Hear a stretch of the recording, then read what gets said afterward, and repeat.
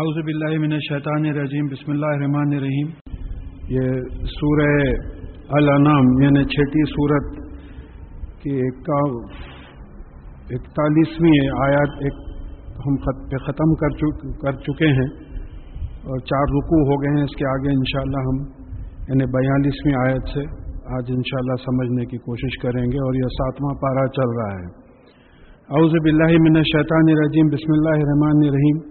وَلَقَدْ أَرْسَلْنَا إِلَىٰ أُمَمٍ مِّن قَبْلِكَ، اور ہم نے آپ سے پہلے کی جو امتیں تھیں ان میں رسول بھیجے. فَأَخَذْنَاهُمْ بِالْبَأْسَاءِ وَالضَّرَّاءِ لَعَلَّهُمْ يَتَضَرَّعُونَ، اور پھر ہم نے ان کو تنگی میں اور تکلیف میں پکڑ لیا، یعنی تنگی اور سختی تکالیف میں ان کو گھیر دیا تاکہ وہ ہمارے آگے عاجزی کریں. یعنی امتوں کو اللہ تعالیٰ نے تکلیف میں ڈال دیا اور تاکہ جو ہے وہ اللہ تعالیٰ کے آگے عاجزی کریں، گڑ گڑائیں. فَلَوْلَا إِذَا جَاءَهُمْ بَأْسُنَا تَضَرَّعُوا، تو پھر جب ان کے پاس یہ سختیاں پہنچی تو انہوں نے عاجزی کیوں نہیں اختیار کی؟ جب اللہ تعالیٰ کی طرف سے سختیاں پہنچی تو انہوں نے عاجزی کیوں نہیں اختیار کی؟ اب یہاں 2 باتیں سمجھنا ہے کہ ایک انڈیویجول ہے اور ایک سوسائٹی ہے. انڈیویجول زندگی میں بھی جو ہے تکالیف پہنچتی ہیں اللہ تعالیٰ کی طرف سے. کسی کا انتقال ہو جاتا ہے، کوئی بیمار ہو جاتا ہے، کچھ مال و دولت کا نقصان ہو جاتا ہے، تو ایسے بھی آزمائش ہوتی ہے، قوموں کی بھی آزمائش ہوتی ہے. تو یہاں ہم کو یہ انڈیکیشن مل رہا ہے کہ جب اس طریقے کی آزمائش ہوں تو ہم کو یہ کرنا چاہیے کہ ہم اللہ تعالیٰ کے سامنے عاجزی کریں، گڑ گڑائیں، اپنے آپ کو سرنڈر کریں، سبمٹ کریں. یہ ہم لوگوں کو جو ہے اس سے پیغام ملتا ہے. تو انہوں نے ایسا کیوں نہیں کیا؟ جب ان کے پاس تنگی اور سختی آئی تو انہوں نے نہ گڑ گڑائے اور نہ عاجزی کی. کیوں کیا؟ ولیکن خست قلوبہم، لیکن ہوا یہ کہ ان کے دل سخت ہو گئے. دیکھیے کوئی بھی میڈیکل نالج والا جانتا ہے کہ دل پورس ہوتا ہے، اس میں خون آتا ہے، خون پمپ ہوتا ہے، جاتا ہے. اگر یہ دل سخت ہو جائے تو نہ اس میں خون آئے گا نہ جائے گا. تو دلوں کا سخت ہونے کا مطلب یہ ہے کہ یہ اللہ تعالیٰ کی کتابوں کو یہ اخذ نہیں کر سک رہے تھے، ایبزارب نہیں کر سک رہے تھے، ان کے دل سخت ہو گئے تھے. اس کی وجہ کیا ہے؟ یہاں واو کا مطلب سمجھ میں آ رہا ہے کہ اس لیے زینا لہم الشیطان ما کانوا یعملون، یہ ان کے دل اس لیے سخت ہو گئے کہ شیطان نے ان کو ان کے اعمال اچھے کر کے دکھائے. یہ ہماری بھی زندگی ہے بھائی. بعض عمر رسیدہ لوگ بھی بٹھا کے بچوں کو بولتے میاں یہ کیا نوجوانی میں داڑھی چھوڑ رہے ہیں، ہم کو دیکھو ہم کتنی محنت کرے، کمائے، آج بلڈنگاں کھڑا کرے وغیرہ وغیرہ. تو اب یہ شیطان ان کو یہ بلڈنگز مزین کر کے بتا رہا، اچھا کر کے بتا رہا. حالانکہ وہ بچہ بیچارہ جوانی میں جنت میں بلڈنگز بنانے کی کوشش کر رہا ہے اللہ کے راستے میں لگ کے. تو یہاں جو ہے شیطان ان کو جو ہے جو عمل کرتے ہیں ان کو اچھا کر کے دکھاتا ہے. فلما نسوا ما ذکروا به فتحنا علیہم ابواب کل شیء، اور جب انہوں نے جس سے ان کو یاد دہانی کرائی جاتی تھی، اب جیسا ہم لوگوں کو قرآن کے ذریعے محمد صلی اللہ علیہ وسلم کے ذریعے ہماری یاد دہانی کرائی گئی کہ دیکھو بھئی موت ہے، موت کے بعد حساب کتاب دینا ہے، اور جو کامیاب ہوں گے قرآن اور حدیث پہ جو چلیں گے وہ جنت میں جائیں گے، اور جو ایسا نہیں کریں گے، اس کے خلاف زندگی گزاریں گے، وہ دوزخ میں جائیں گے. تو جب انہوں نے فلما نسوا ما ذکر به، یعنی اب ہم پہ اگر اب لیں تو قرآن کے ذریعے ہم کو جو نصیحت کی گئی تھی جب ہم یہ بھول گئے تو اللہ تعالیٰ نے کیا کیا؟ فتحنا علیہم ابواب کل شیء، ان پر تمام چیزوں کے دروازے کھول دیے. اس وقت اسلامک ورلڈ میں یہی ہو رہا ہے.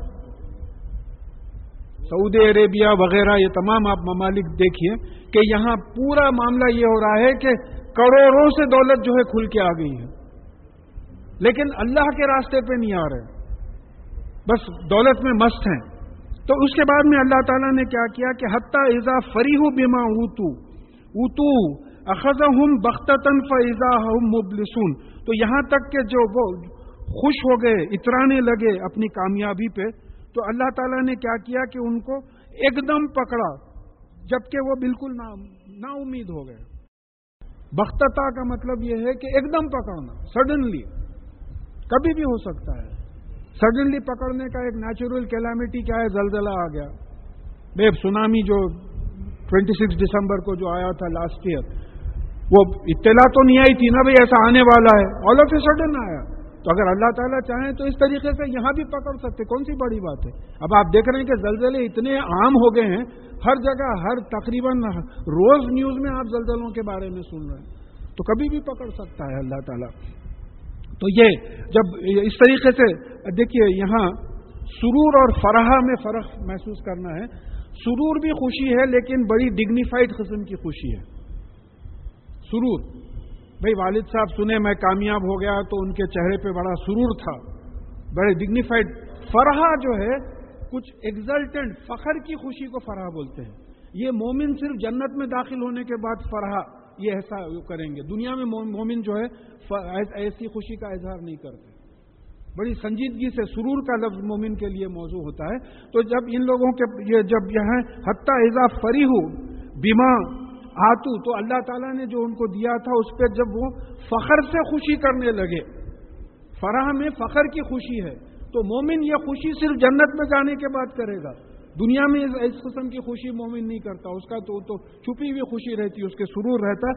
تو اس پر جب پکڑا جائے گا تو فَإِذَا هُمْ مُبْلِسُونَ، تو بلس کا مطلب یہ ہے نا امید ہونا. ابلیس اسی سے ہے، لفظ ابلیس اسی سے ہے کہ ابلیس کو یہ گمان تھا کہ اس کو خلیفہ بنایا جائے گا، کیونکہ انسان آنے سے پہلے زمین پہ جنات تھے، آگ کی مخلوق تھی. تو ابلیس کو یہ امید تھی کہ اس کو خلیفہ بنایا جائے گا. تو ہوا یہ کہ آدم علیہ السلام کو خلیفہ بنایا گیا تو وہ نا امید ہو گیا. بلس ابلیس اسی سے ہے نا امید ہونا. تو یہ نا امید ہو جائیں گے. فَخُتِيَ دَابِرُ الْقَوْمِ الَّذِينَ ظَلَمُوا، اور پھر جو ظلم کرتی ہے قوم، نا انصافی کرتی ہے، قرآن اور حدیث کے خلاف جاتی ہے، اللہ کی کتاب اور اس کے رسول کے خلاف جاتی ہے، تو ایسی قوم کے جڑیں کاٹ دی جاتی ہیں. اب جن کو زلزلوں کا اندازہ ہے، اب جیسا پرسوں ایران میں زلزلہ آیا تو کیا ہوا، جڑیں کاٹ جانا، بنیاد سے گھر گر گئے، ختم ہو گیا، قصہ ختم ہو گیا. جو بھی ٹی وی پہ پکچرز دیکھے ہیں، اس سے کم از کم ٹی وی سے یہ فائدہ تو اٹھانا ہے کہ دنیا میں کیا ہو رہا ہے. کوئی کچھ نہیں کر سکا، اتنی بڑی حکومت کچھ نہیں کر سکی، اتنے بڑے سائنسداں ہیں، ٹیکنالوجسٹ ہیں، کوئی روک نہیں سک رہا ہے. بلکہ کشمیر میں جو سنو فال ہو رہا ہے اس پہ وہاں کا منسٹر بڑا اچھا بیان دیا کہ بھئی اس میں ہمارا کیا دخل ہے، یہ تو اللہ تعالیٰ کی طرف سے ہو رہا ہے. روکیے نا، روک کے دیکھیے، آپ سنو فال کو روک کے دیکھیے، زلزلے کو روک کے دیکھیے، کون روک سکتا ہے. تو اس طریقے سے اللہ تعالیٰ قوموں کی جڑیں کاٹ دیتا ہے. والحمدللہ رب العالمین، اور ساری تعریف، سارا شکر اللہ تعالیٰ کے لیے ہے جو تمام عالمین کا، ساری کائنات کا مالک بھی ہے، پالنے والا بھی ہے. قل، اب یہاں سے کچھ سوالات شروع ہو رہے ہیں. اس پہ دیکھیے، اب اس سے پہلے بھی بات آئی تھی کہ احکامات دینے کے 2-3 طریقے اللہ تعالیٰ قرآن میں استعمال کیے ہیں. ایک یہ کہ سیدھا حکم ہے اقیموا الصلاۃ وآتوا الزکاۃ، کہ نماز قائم کرو اور زکوٰۃ دو. اور ایک یہ ہے کہ سوال کیا کیا تم غور نہیں کرتے اس چیز پہ، تو اس کے جواب میں جو ہے آپ کو ہدایت مل گئی کہ ایسا کرنا چاہیے، ایسا نہیں کرنا چاہیے. تیسرے جو ہے قصص ہیں، پیغمبروں کے واقعات سنائیں، اس سے آپ سبق لینا چاہیے. دیکھیے یہ قوم پیغمبروں کو اور اللہ کی کتاب کو نہیں مانی تو اس کا کیا حشر ہوا، اور جو مان لیے ان کو کس طریقے سے بچا لیا گیا. تو اب یہاں سوال ہو رہا ہے کہ قل ارائیتم ان اخذ اللہ سمعکم وابصارکم وختم علی قلوبکم من الہ غیر اللہ یاتیکم بہ. آپ ان سے پوچھئے کہ کیا تم نے غور کیا کہ اگر اللہ تعالیٰ تمہاری سننے کی سکت کھینچ لے، یعنی بہرا کر دے، یا دیکھنے کی سکت کھینچ لے، اندھا کر دے، یا ختم علی قلوبکم، یا تمہارے دل و دماغ پہ، دیکھیں قلب جو ہے دل کے واسطے بھی آیا ہے، دماغ کے واسطے بھی آیا ہے. ان کے قلوب ہیں لیکن اسے سمجھ نہیں سکتے، قرآن میں کئی مرتبہ آیا ہے. یا جو ہے اللہ تعالیٰ دل و دماغ پہ سیل کر دے. سیل کرنے کا مطلب کیا ہے؟ نہ ریسیپشن ہو رہا، نہ ریسپانس ہو رہا. ایک صاحب بنڈا مار رہے ہیں تو بھی آپ بیٹھے ہوئے ہیں، ایک صاحب لڈو بھی پھینک رہے ہیں تو آپ بیٹھے ہوئے ہیں. ریسیپشن ہے نہ ریسپانس ہے. تو اب اللہ تعالیٰ بول رہے ہیں کہ اگر اللہ تعالیٰ بہرا کر دیں، اندھا کر دیں یا دیوانہ کر دیں، تو کون ہے الہ؟ اللہ تعالیٰ کے علاوہ کون سی اتھارٹی ہے جو تم کو بصارت دے گی، سماعت دے گی اور دل و دماغ دے گا؟ اب یہاں رکنا، سوچنا ہے، یہ تھوڑی دیر سوچنا ہے کہ صحیح اگر ایسا ہو جائے. کئی لوگوں کا سنتے ہم بیٹھے بیٹھے اندھے ہو گئے. میری خود پہچانت میں کچھ لوگ ہیں ایسے، بیٹھے بیٹھے ریٹینا ڈسلوکیٹ ہو گیا، کہیں سے پھسلے کچھ ہوا، بالکل بیٹھے بیٹھے اندھے ہو گئے، اچھی خاصی سائٹ تھی چلے گئے۔ اب بوڑھے ہو گئے تو سماعت چلے گئی، سننے نہیں آ رہا، کون لا کے سماعت دے سکتا ہے؟ عمر ہو گئی، کوئی چیز یاد نہیں ہے، سیل ہو گئی میموری کا فنکشن ہی ختم ہو گیا، کوئی چیز یاد نہیں ہے۔ بیٹوں کو تک، ایک تو کیس اتنا ٹریجک تھا کہ ان کے بیٹے کا انتقال ہوا تو ماں کو جب بولے کہ بیٹے کا انتقال ہوا تو بیٹے کو نہیں پہچان سکے کہ کون ہے، میں نہیں پہچانتی بولے۔ تو اب یہاں ایک سوال ہے کہ آپ کی سائنس اور ٹیکنالوجی جو اتنی ترقی کری ہے، کوئی ہے جو آپ کی سماعت، بصارت اور عقل واپس لا سکتا ہے؟ کوئی اور اتھارٹی ہے اللہ کے سوا کوئی ایسا کر سکتا ہے؟ تو انظر کیف نصرف الآیات ثم هم یصدفون، تو آپ غور کیجئے کس طریقے سے ہم آیتیں پھیر پھیر کر سمجھاتے ہیں، اس کے باوجود وہ حق سے پلٹ جاتے ہیں۔ They turn away from the truth, سمجھانے کے باوجود سمجھ جاتے ہیں۔ قل ارائیتم، دوسرا سوال ہو رہا ہے کہ قل ارائیتکم ان آتاکم عذاب اللہ بغتۃ اور جہرۃ هل یہلک الا القوم الظالمون، اور آپ غور کیے، ان سے پوچھئے کہ اس بات کہ تم کیا اس پہ غور نہیں کرتے کہ اللہ تعالیٰ کا عذاب اگر ایک دم آ جائے یا کھلے طور پہ آ جائے تو سوائے نا انصاف قوم کے کون تباہ ہو جائے گا؟ عذاب کا ایک دم آنا، بھئی کارڈیاک اریسٹ ہو گیا، برین ہیمریج ہو گیا انڈیویجولی، کمیونٹی وائز زلزلہ آیا ایک دم آ گیا، اور جہرتاً دکھتا ہوا آیا، طوفان آیا، سنو فال ہو رہی ہے۔ سوچ کے دیکھیے آپ، اتنی بڑی بڑی جو ہے سنو کے سلیں جو ہے پڑی ہوئی ہیں، ہٹانے کے لیے جو ہے کوئی آلہ نہیں ہے، جب تک کہ اب وہ اللہ تعالیٰ گرمی نہ دے، وہ میلٹ نہ ہو، پگھل کے نہ نکلے، کوئی کچھ نہیں کر سکتا ہے۔ گھر دبے ہوئے ہیں، سووں سے لوگ جو ہے اندر دبے ہوئے ہیں، نہیں معلوم نیوز جتنوں کی ملی ہے کتنوں کی نیوز نہیں ملی ہوگی۔ تو یہ جو سنو فال کا بھی قہر ہو رہا ہے، یہ کون کرا رہا ہے؟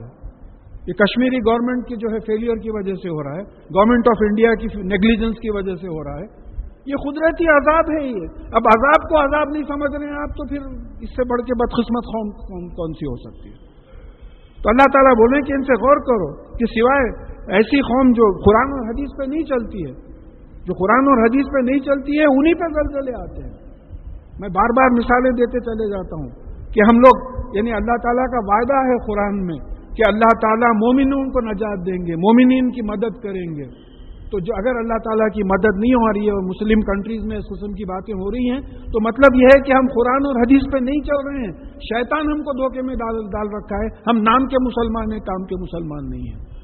ایسا کبھی بھی ہو سکتا ہے۔ وَمَا نُرْسِلُ الْمُرْسَلِينَ إِلَّا مُبَشِّرِينَ وَمُنذِرِينَ، اور ہم رسولوں کو نہیں بھیجتے مگر خوشخبری سنانے والے اور چوکنا کرنے والے بنا کے بھیجتے ہیں۔ خوشخبری کائے کی کہ بھئی جو قرآن اور حدیث پہ اللہ کی کتاب اور اس کے رسول کی اطاعت کریں گے وہ جنت میں جائیں گے، یہ خوشخبری ہے۔ اور چوکنا کرنا یہ ہے کہ جو اس کے خلاف کام کریں گے وہ جو ہے دوزخ میں جائیں گے، تو وہ چوکنا ہو جائیں گے۔ وارنرز یعنی گیورز آف گڈ نیوز اور وارنرز۔ وَمَا نُرْسِلُ فَمَنْ آمَنَ وَأَصْلَحَ فَلَا خَوْفٌ عَلَيْهِمْ وَلَا هُمْ يَحْزَنُونَ، یہ بڑی خاص آیت ہے۔ اور جو کوئی ایمان لایا وہ اصلاح اور اصلاح کری اپنے آپ کے، تو اس کو نہ کوئی خوف ہوگا اور نہ کوئی غم ہوگا۔ اب جو کوئی ایمان لایا، تو ذرا ہم ایمان کے آئٹمز دوہرا لیں گے کہ بھئی اللہ پہ ایمان، فرشتوں پہ ایمان، رسولوں پہ ایمان، کتابوں پہ ایمان، موت کے بعد جی اٹھنے پہ ایمان، قیامت کے بعد حساب کتاب پہ ایمان، اور تقدیر پہ ایمان۔ یہ 6 آئٹمز ایمان کے ہیں۔ اصلاح کیا ہے؟ یعنی الذین آمنوا وعملوا الصالحات، اسی سے صلاح اسی سے ہے، ٹو سیٹ رائٹ، صحیح کرنا، غلط زندگی کو صحیح کرنا۔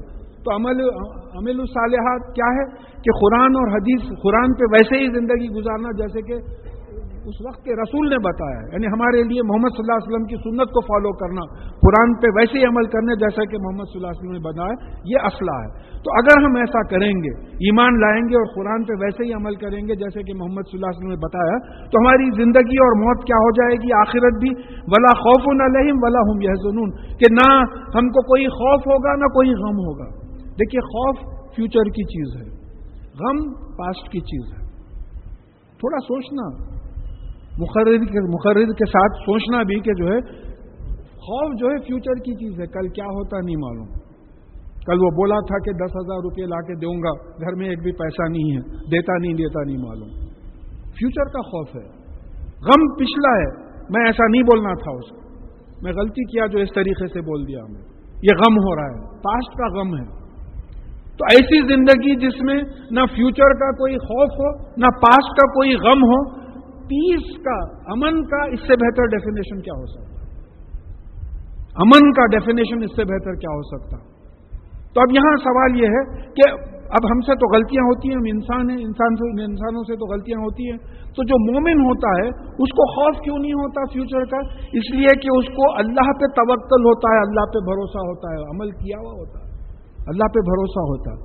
پاسٹ کا غم کیوں نہیں ہوتا ہے؟ توبہ کیا ہوا ہوتا ہے، اس کو امید ہوتی ہے کہ اس کی توبہ قبول ہو جائے گی۔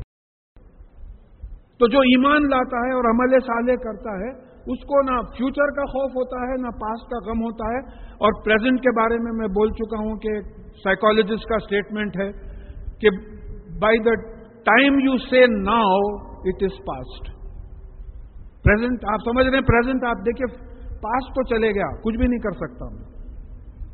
سمجھے کہ میں میڈیسن کرنا چاہ رہا تھا، میتھس لے لیا، کچھ بھی نہیں کر سکتا، آپ کیا ہے، مرنے کے قریب آ گئے، ہو گیا، وہ ختم ہو گیا۔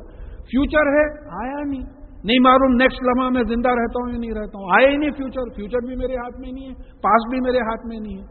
تو میں سمجھ رہا ہوں کہ پریزنٹ میرے ہاتھ میں ہے، تو بائی دا ٹائم آئی سے ناؤ اٹ از پاسٹ، وہ بھی پاسٹ ہو گیا۔ تو میرے ہاتھ میں کیا ہے؟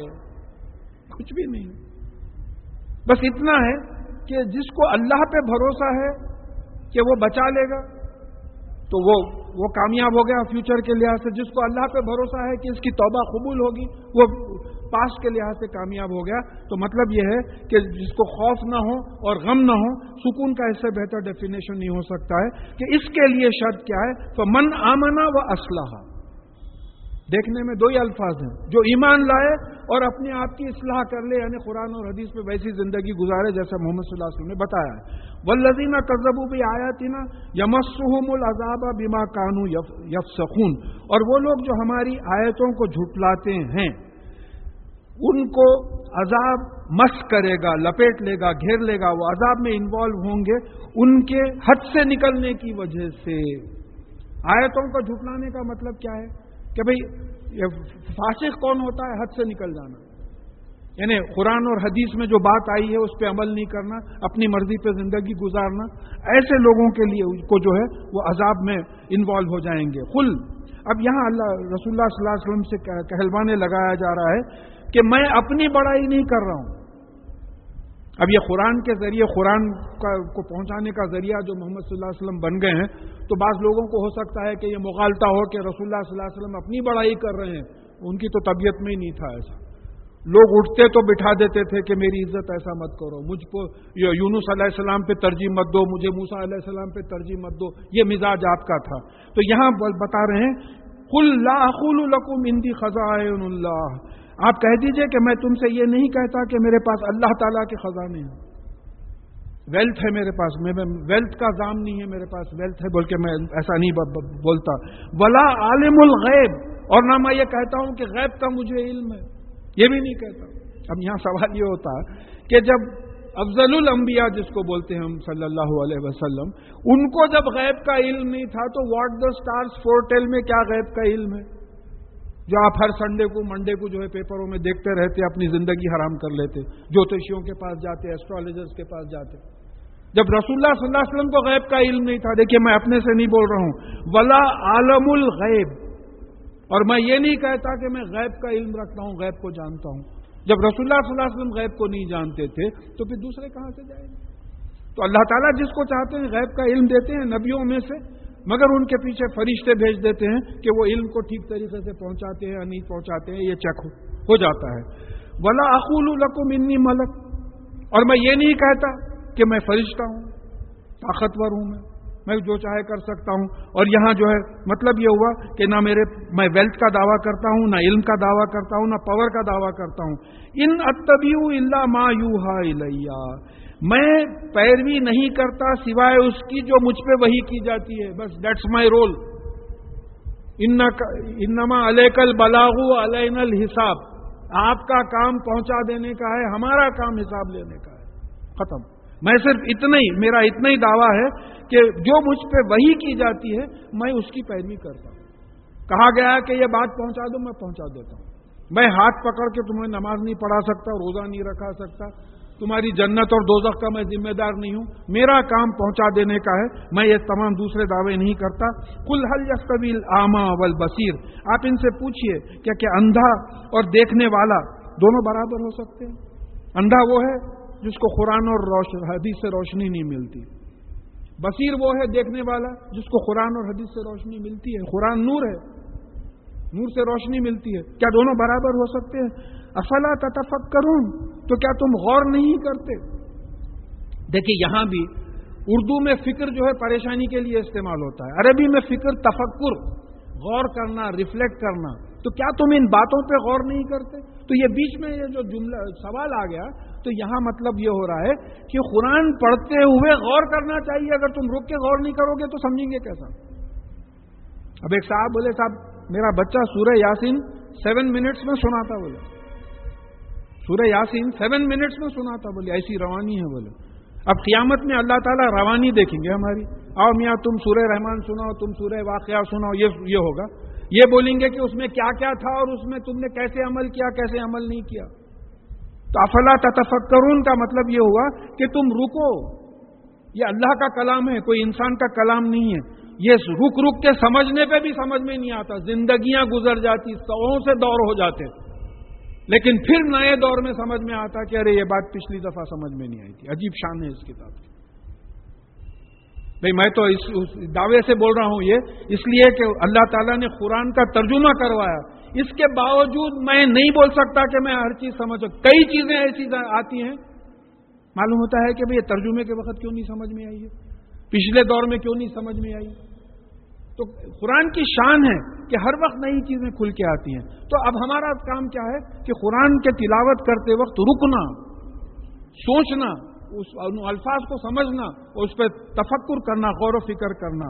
وَأَنذِرْ بِهِ الَّذِينَ يَخَافُونَ أَن يُحْشَرُوا إِلَىٰ رَبِّهِمْ، اور اس قرآن کے ذریعے آپ ان لوگوں کو چوکنا کریے جن کو خوف ہے کہ وہ اپنے پالنے والے مالک کی طرف جمع کیے جائیں گے۔ دیکھیے جن کو خوف ہے کہ وہ اپنے مالک پالنے والے اللہ کے پاس جمع کیے جائیں گے، ان کو اس قرآن کے ذریعے چوکنا کیجیے، دوسری کتابوں کے ذریعے نہیں ہے۔ بار بار آیا ہے، قرآن کو چھوڑ دیے ہم، انسانوں کے واقعات سے تبلیغ کرنا چاہتے ہیں ہم، نہیں ہو سکتا، نہیں ہو سکتا، غیر مسنون چیز ہے وہ۔ رسول اللہ صلی اللہ علیہ وسلم نے بھی قرآن کے ذریعے تبلیغ کی تھی، تو اس کے ذریعے آپ ایسے لوگوں کو چوکنا کیجیے جو اپنے پالنے والے مالک اللہ کے پاس جمع ہونے کا جن کو خوف ہے۔ لیسا لہم من دونہ ولی ولا شفیع لعلہم یتقون، کہ ان کے پاس ان کے لیے اللہ کے سوا نہ کوئی ولی ہے، نہ کوئی گارڈین ہے، نہ کوئی دوست ہے، نہ کوئی شفاعت کرنے والا ہے، نہ کوئی ریکمینڈ کرنے والا ہے، تاکہ وہ یتقون، تاکہ وہ تقوی اختیار کریں، گناہ اللہ سے ڈر کے گناہوں سے بچ کے نیک عمل کریں۔ تقوی کا مطلب کیا ہے؟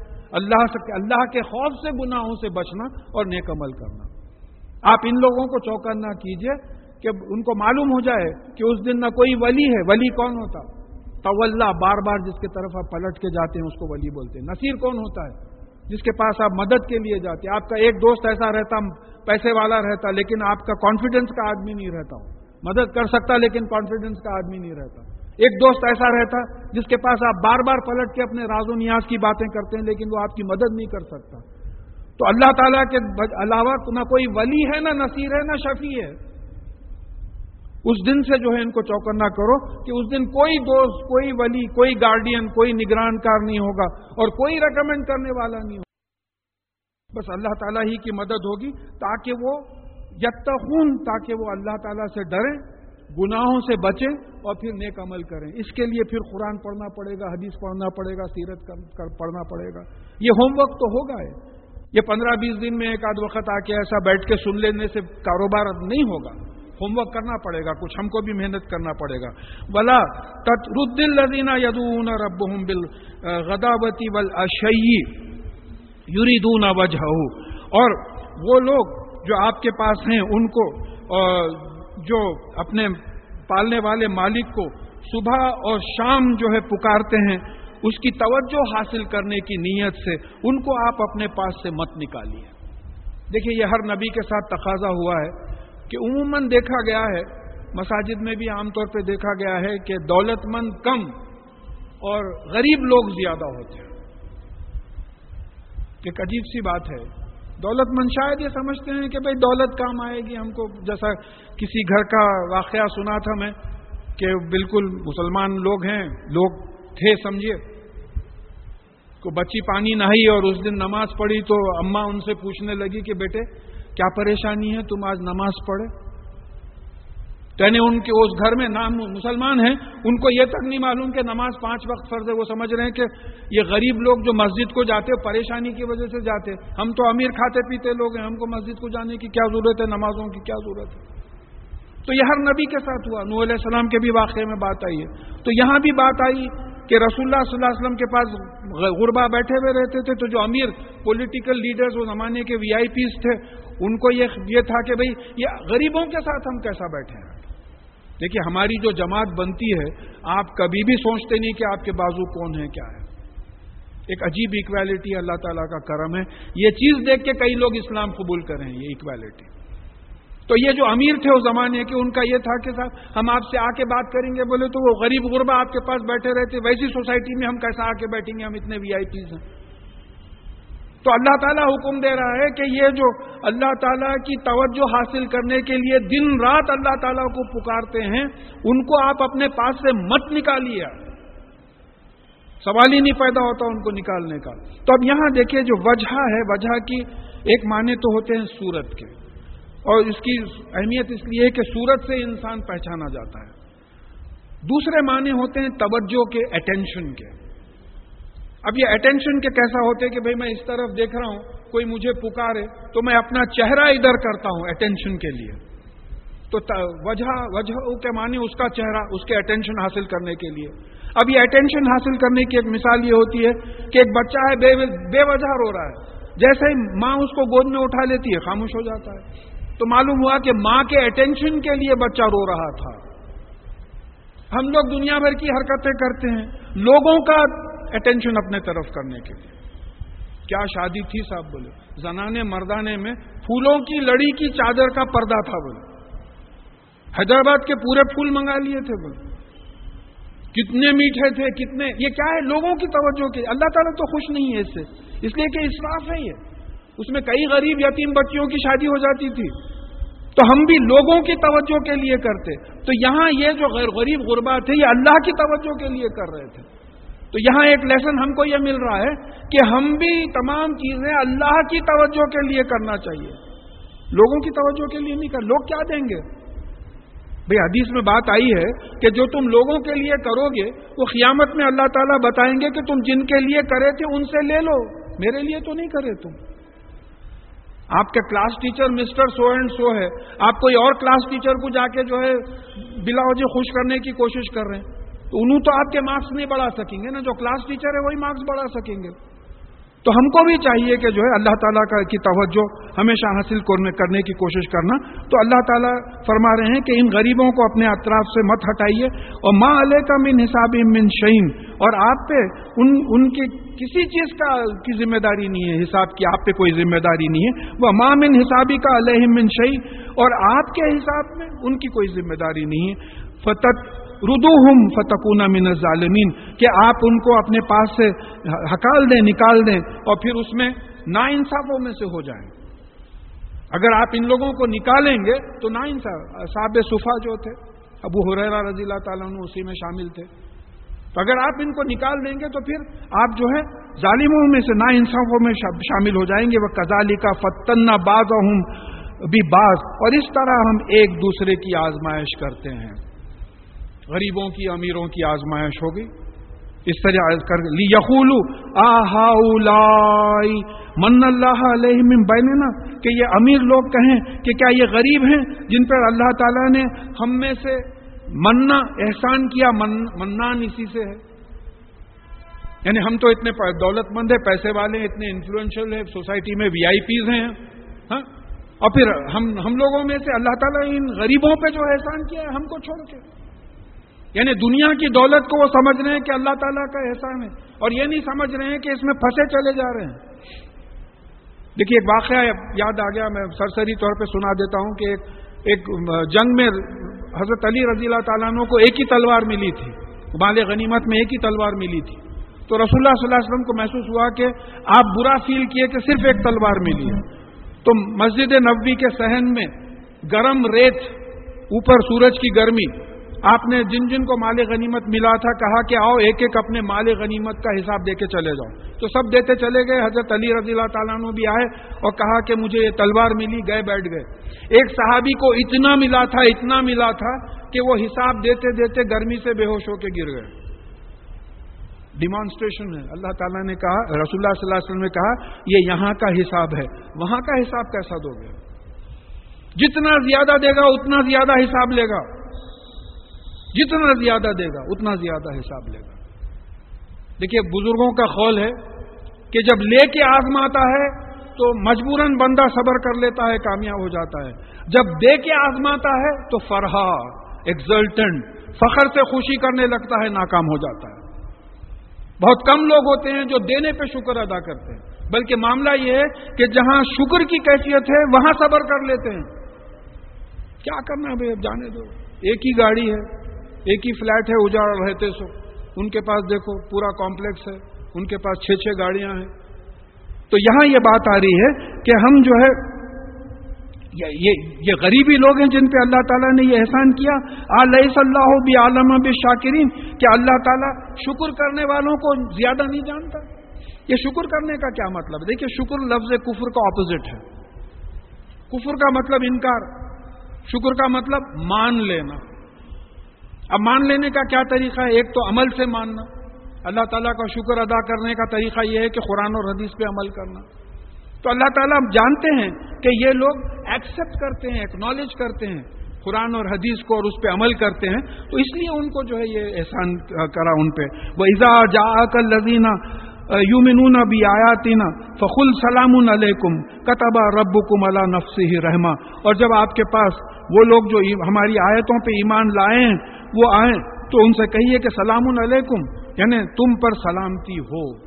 سلام علیکا سنگولر ہے، تجھ پہ سلامتی ہو. سلام علیکم تم سب پر سلامتی ہو. دعا ہے یہ. تو حکم آ رہا ہے، آپ کے پاس لوگ آئیں، مومن آئیں جو آیتوں پہ ایمان لاتے ہیں، تو ان سے کہیے کہ پیس بی آن یو، تم پہ سلامتی ہو، سکون ہو، امن ہو تم پہ. یہ دعا ہے.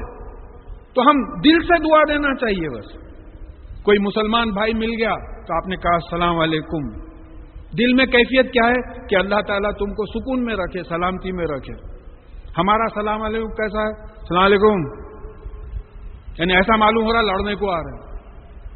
پھر وہ الگ رہتا ہو. ملا تھا دعوت میں، انہیں گھورا میں بھی گھورا، انہیں نہیں سلام کرا میں بولا میں کہیں کو کروں.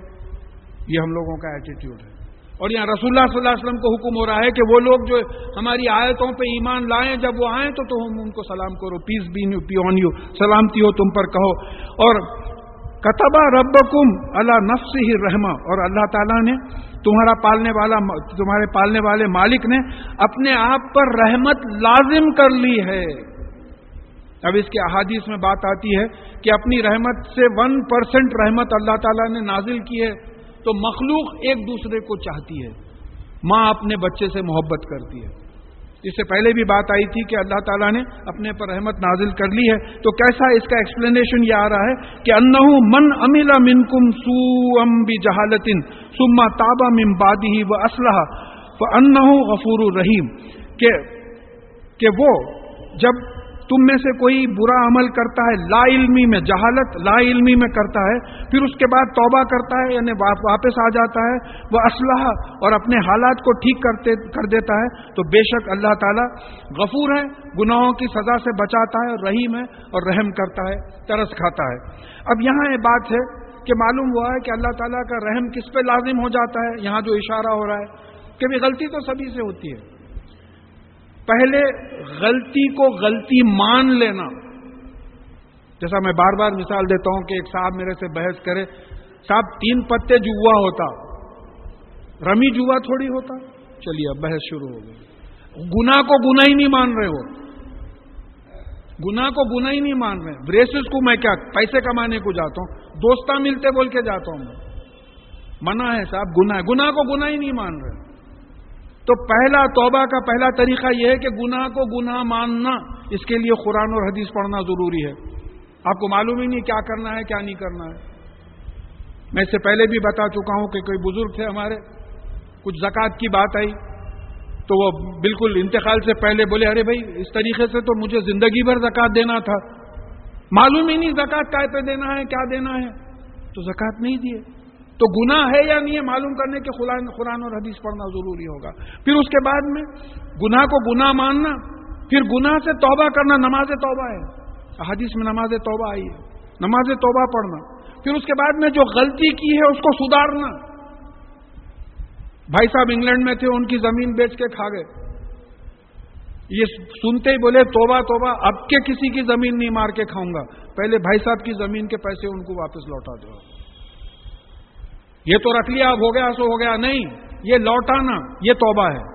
اس کے بعد میں پھر قرآن اور حدیث کی زندگی پہ آ جانا توبہ کا صحیح طریقہ ہے. پھر میں آپ کو دوہرا دوں کہ معراج میں رسول اللہ صلی اللہ علیہ وسلم کو 7واں طبقہ جو دوزخ کا بتایا گیا, جو ہیزیٹیٹ کرے, مالک جو انچارج ہیں دوزخ کے, جو فرشتے انچارج ہیں, انہوں نے کہا کہ یہ 7ویں طبقے میں آپ کی امت کے وہ لوگ ہیں جو بغیر توبہ کے مر گئے. تو اللہ تعالی ہم کو ہمارے متعلقین کو مرنے سے پہلے توبہ قبول کروا دے, توبہ کروا دے, اور توبہ جو ہے اللہ تعالی ہم قبول کر دے, کروا دے. تو پھر یہ اب اس کا مطلب تابہ واپس آنا, صحیح چیز پہ واپس آنا. اصلاح کا مطلب یہ کوئی چیز ڈس آرڈر میں تھی اس کو آرڈر میں لانا. اس کا اپوزٹ فساد ہے. اصلاح کا اپوزٹ فساد ہے. فساد از ڈس آرڈر. عمل الصالحات سیٹ رائٹ یور, کیسا سیٹ رائٹ کیسا کریں گے؟ قرآن اور حدیث کی روشنی میں سیٹ رائٹ کرنا.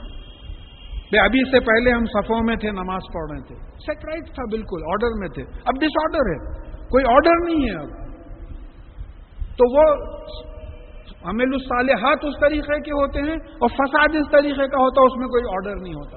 تو جو ہے اپنے حالات کو ٹھیک کر لینا قرآن اور حدیث کے لحاظ سے. تو بے شک اللہ تعالیٰ گناہوں کی سزا سے بچانے والا ہے, گناہوں سے بچانے والا ہے, رحم کرنے والا ہے.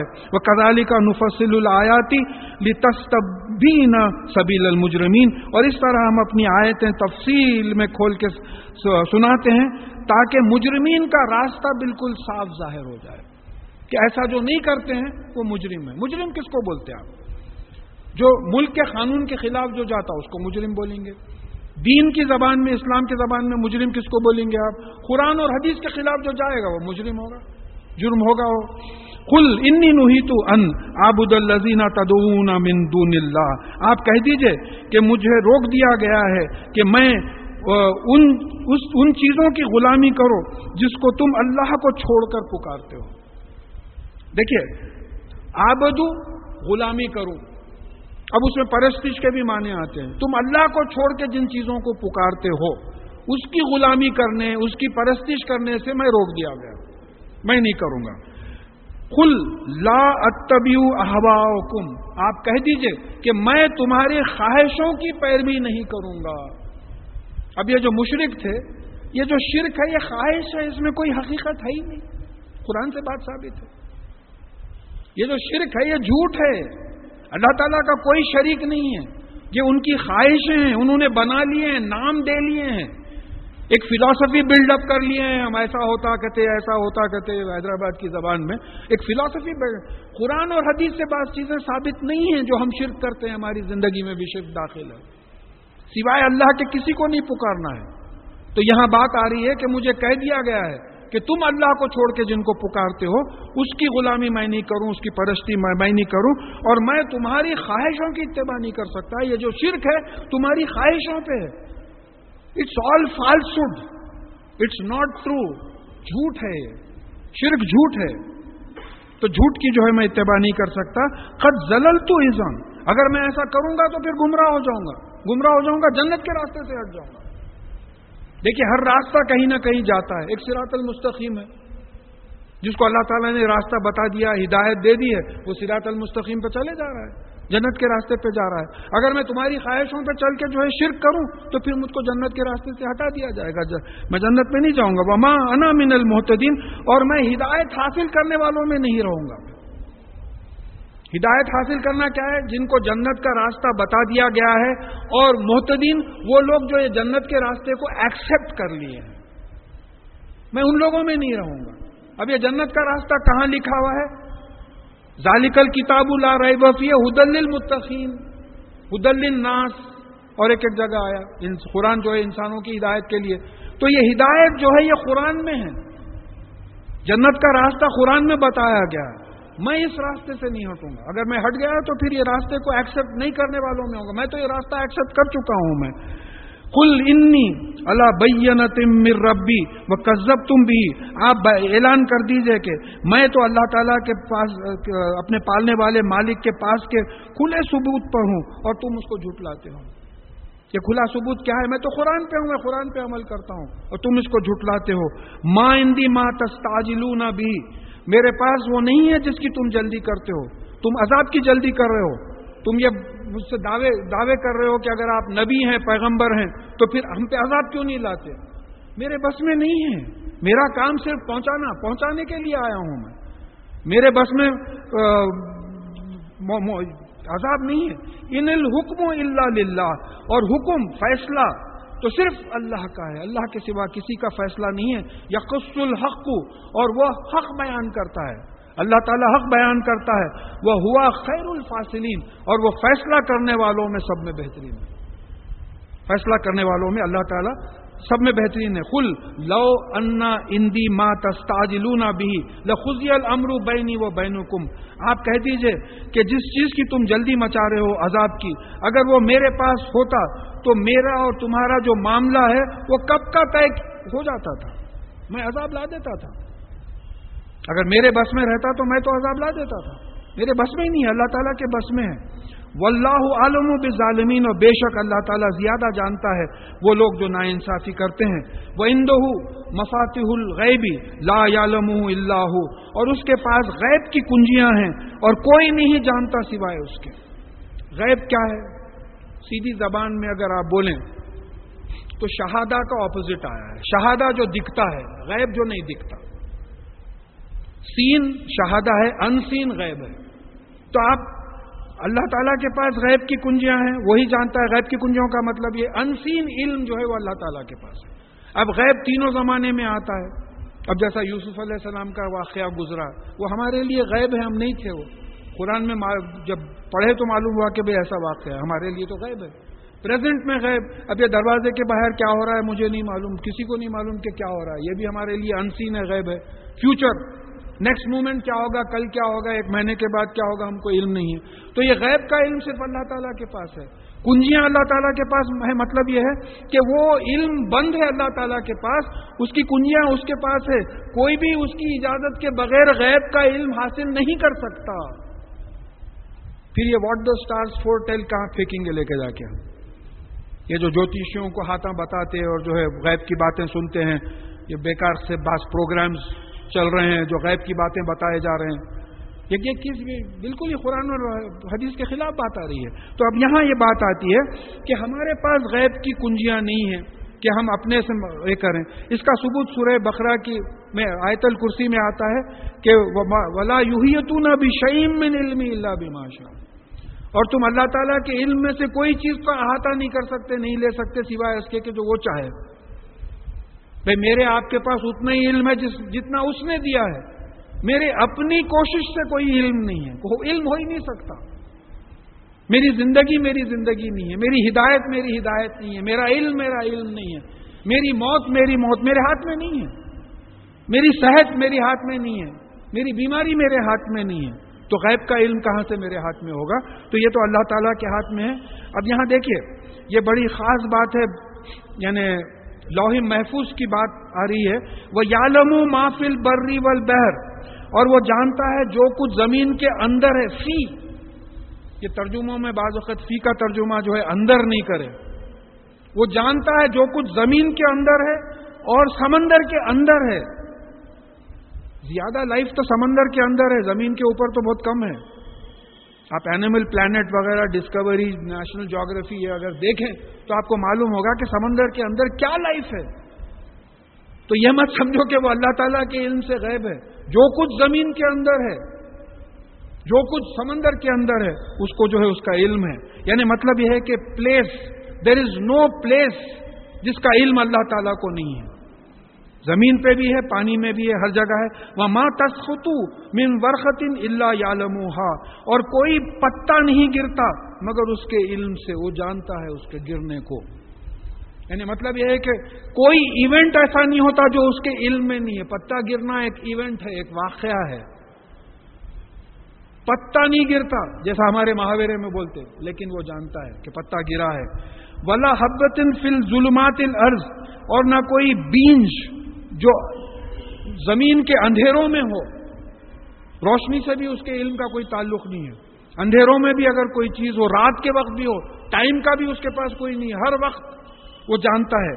ولا رطب ولا یابس، اور چاہے وہ پتا ہرا بھرا ہو یا سوکھا ہو، یعنی کسی بھی کنڈیشن میں ہو وہ کنڈیشن سے بھی واقف ہے. الا فی کتاب مبین، بلکہ یہ سب ایک کھلی ہوئی کتاب میں لکھا ہوا ہے. ایک حدیث، صحیح حدیث سے بات ثابت ہوتی ہے کہ اللہ تعالیٰ نے اس کائنات کی تقدیر، اس کائنات کی تخلیق سے 50,000 سال پہلے لکھ دی تھی، جس کو ہم لوح محفوظ، کتاب مکنون، ام الکتاب جس کو ہم بولتے ہیں، جہاں سے قرآن بھی آیا ہے. تو اس میں all materials and all events that were to take place in the universe پورا لکھا ہوا ہے. پورا پروگرام ہو چکا ہے، وہ اللہ تعالیٰ کے علم میں ہے، ہمارے علم میں نہیں ہے. اب میں گھر جاؤں گا یا نہیں جاؤں گا وہاں لکھا ہوا ہے. ہم سب گھر جائیں گے یا نہیں جائیں گے وہاں سب لکھا ہوا ہے. جانے کے بعد معلوم ہوگا کہ ہاں بھائی گھر جانا لکھا ہوا تھا، ہمارے علم میں تو نہیں ہے. لیکن نہیں معلوم تھا کہ کوئی اور جلسہ یہاں ہونے والا ہے، ہم کو نہیں معلوم تھا، ہمارے علم میں نہیں تھا، مگر نہیں ہوا، ہمارے اعلان کے باوجود نہیں ہوا وہ. تو یہاں ہر چیز اللہ تعالیٰ جانتا ہے، انوینٹری میں ہے. اور پھر هو الذی یتوفاکم باللیل، اور وہ تم کو رات کے وقت لے لیتا ہے. یہ پچھلے دور میں ہم سورہ زمر کی 42ویں آیت میں پڑھ چکے ہیں کہ اللہ تعالیٰ تمہارا نفس 2 وقت لیتا ہے، ایک موت کے وقت اور ایک نیند کے وقت. جن کی موت لکھی ہوئی رہتی ہے نیند میں ان کا نفس واپس نہیں کیا جاتا، جن کی موت لکھی ہوئی نہیں ہوتی ان کا جو ہے نیند کے وقت جو ہے نیند کے بعد ان کا نفس واپس کر دیا جاتا ہے.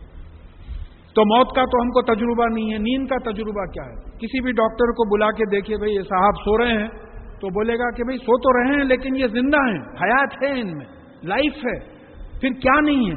شعور نہیں ہے، کانشیسنیس نہیں ہے. تو معلوم ہوا کہ نیند اور موت میں شعور لے لیتے ہیں اللہ تعالیٰ، کانشیسنیس لے لیتے ہیں کہ بھئی آپ سوتے ہوئے آدمی کے پاس بیٹھ کے کچھ بات بھی کریں، ان کو راز کی بات بتائے کہ بھئی آپ کی 10 لاکھ کی لاٹری اٹھی ہے، وہ بیچارہ سو رہا، کچھ بھی نہیں سنا، شعور ہی نہیں ہے اس کو. تو اسی مردے کے سامنے بولیے آپ اتنی بڑی جائیداد چھوڑ کے گئے، آپ وہ لوگ لوٹ لے رہے ہیں، وہ تو اس کو کچھ بھی نہیں معلوم، شعور ہی نہیں ہے اس کو.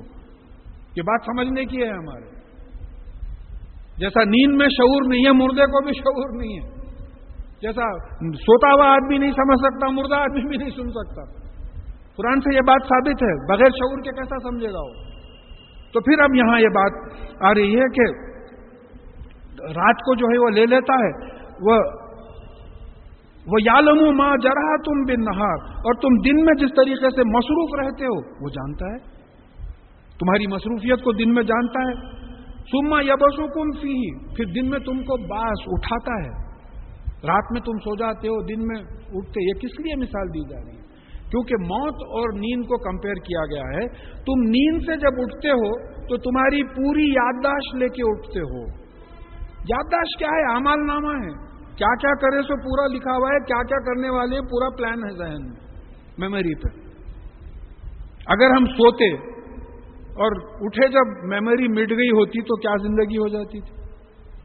پہچانتے نہیں تھے کسی کو. سوچ کے دیکھیے آپ، سوتے اور میموری بھی واپس نہیں کرتے اللہ تعالیٰ، تو پھر زندگی ناممکن ہو گئی تھی. تو یہاں اللہ تعالیٰ ثبوت دے رہے ہیں مرنے کے بعد جی اٹھنے کا، کہ جیسا ہم نیند میں نفس لے لیتے ہیں، نفس لوٹاتے ہیں، تم اٹھتے ہو تو پوری یادداشت کے ساتھ، اعمال نامے کے ساتھ اٹھتے ہو.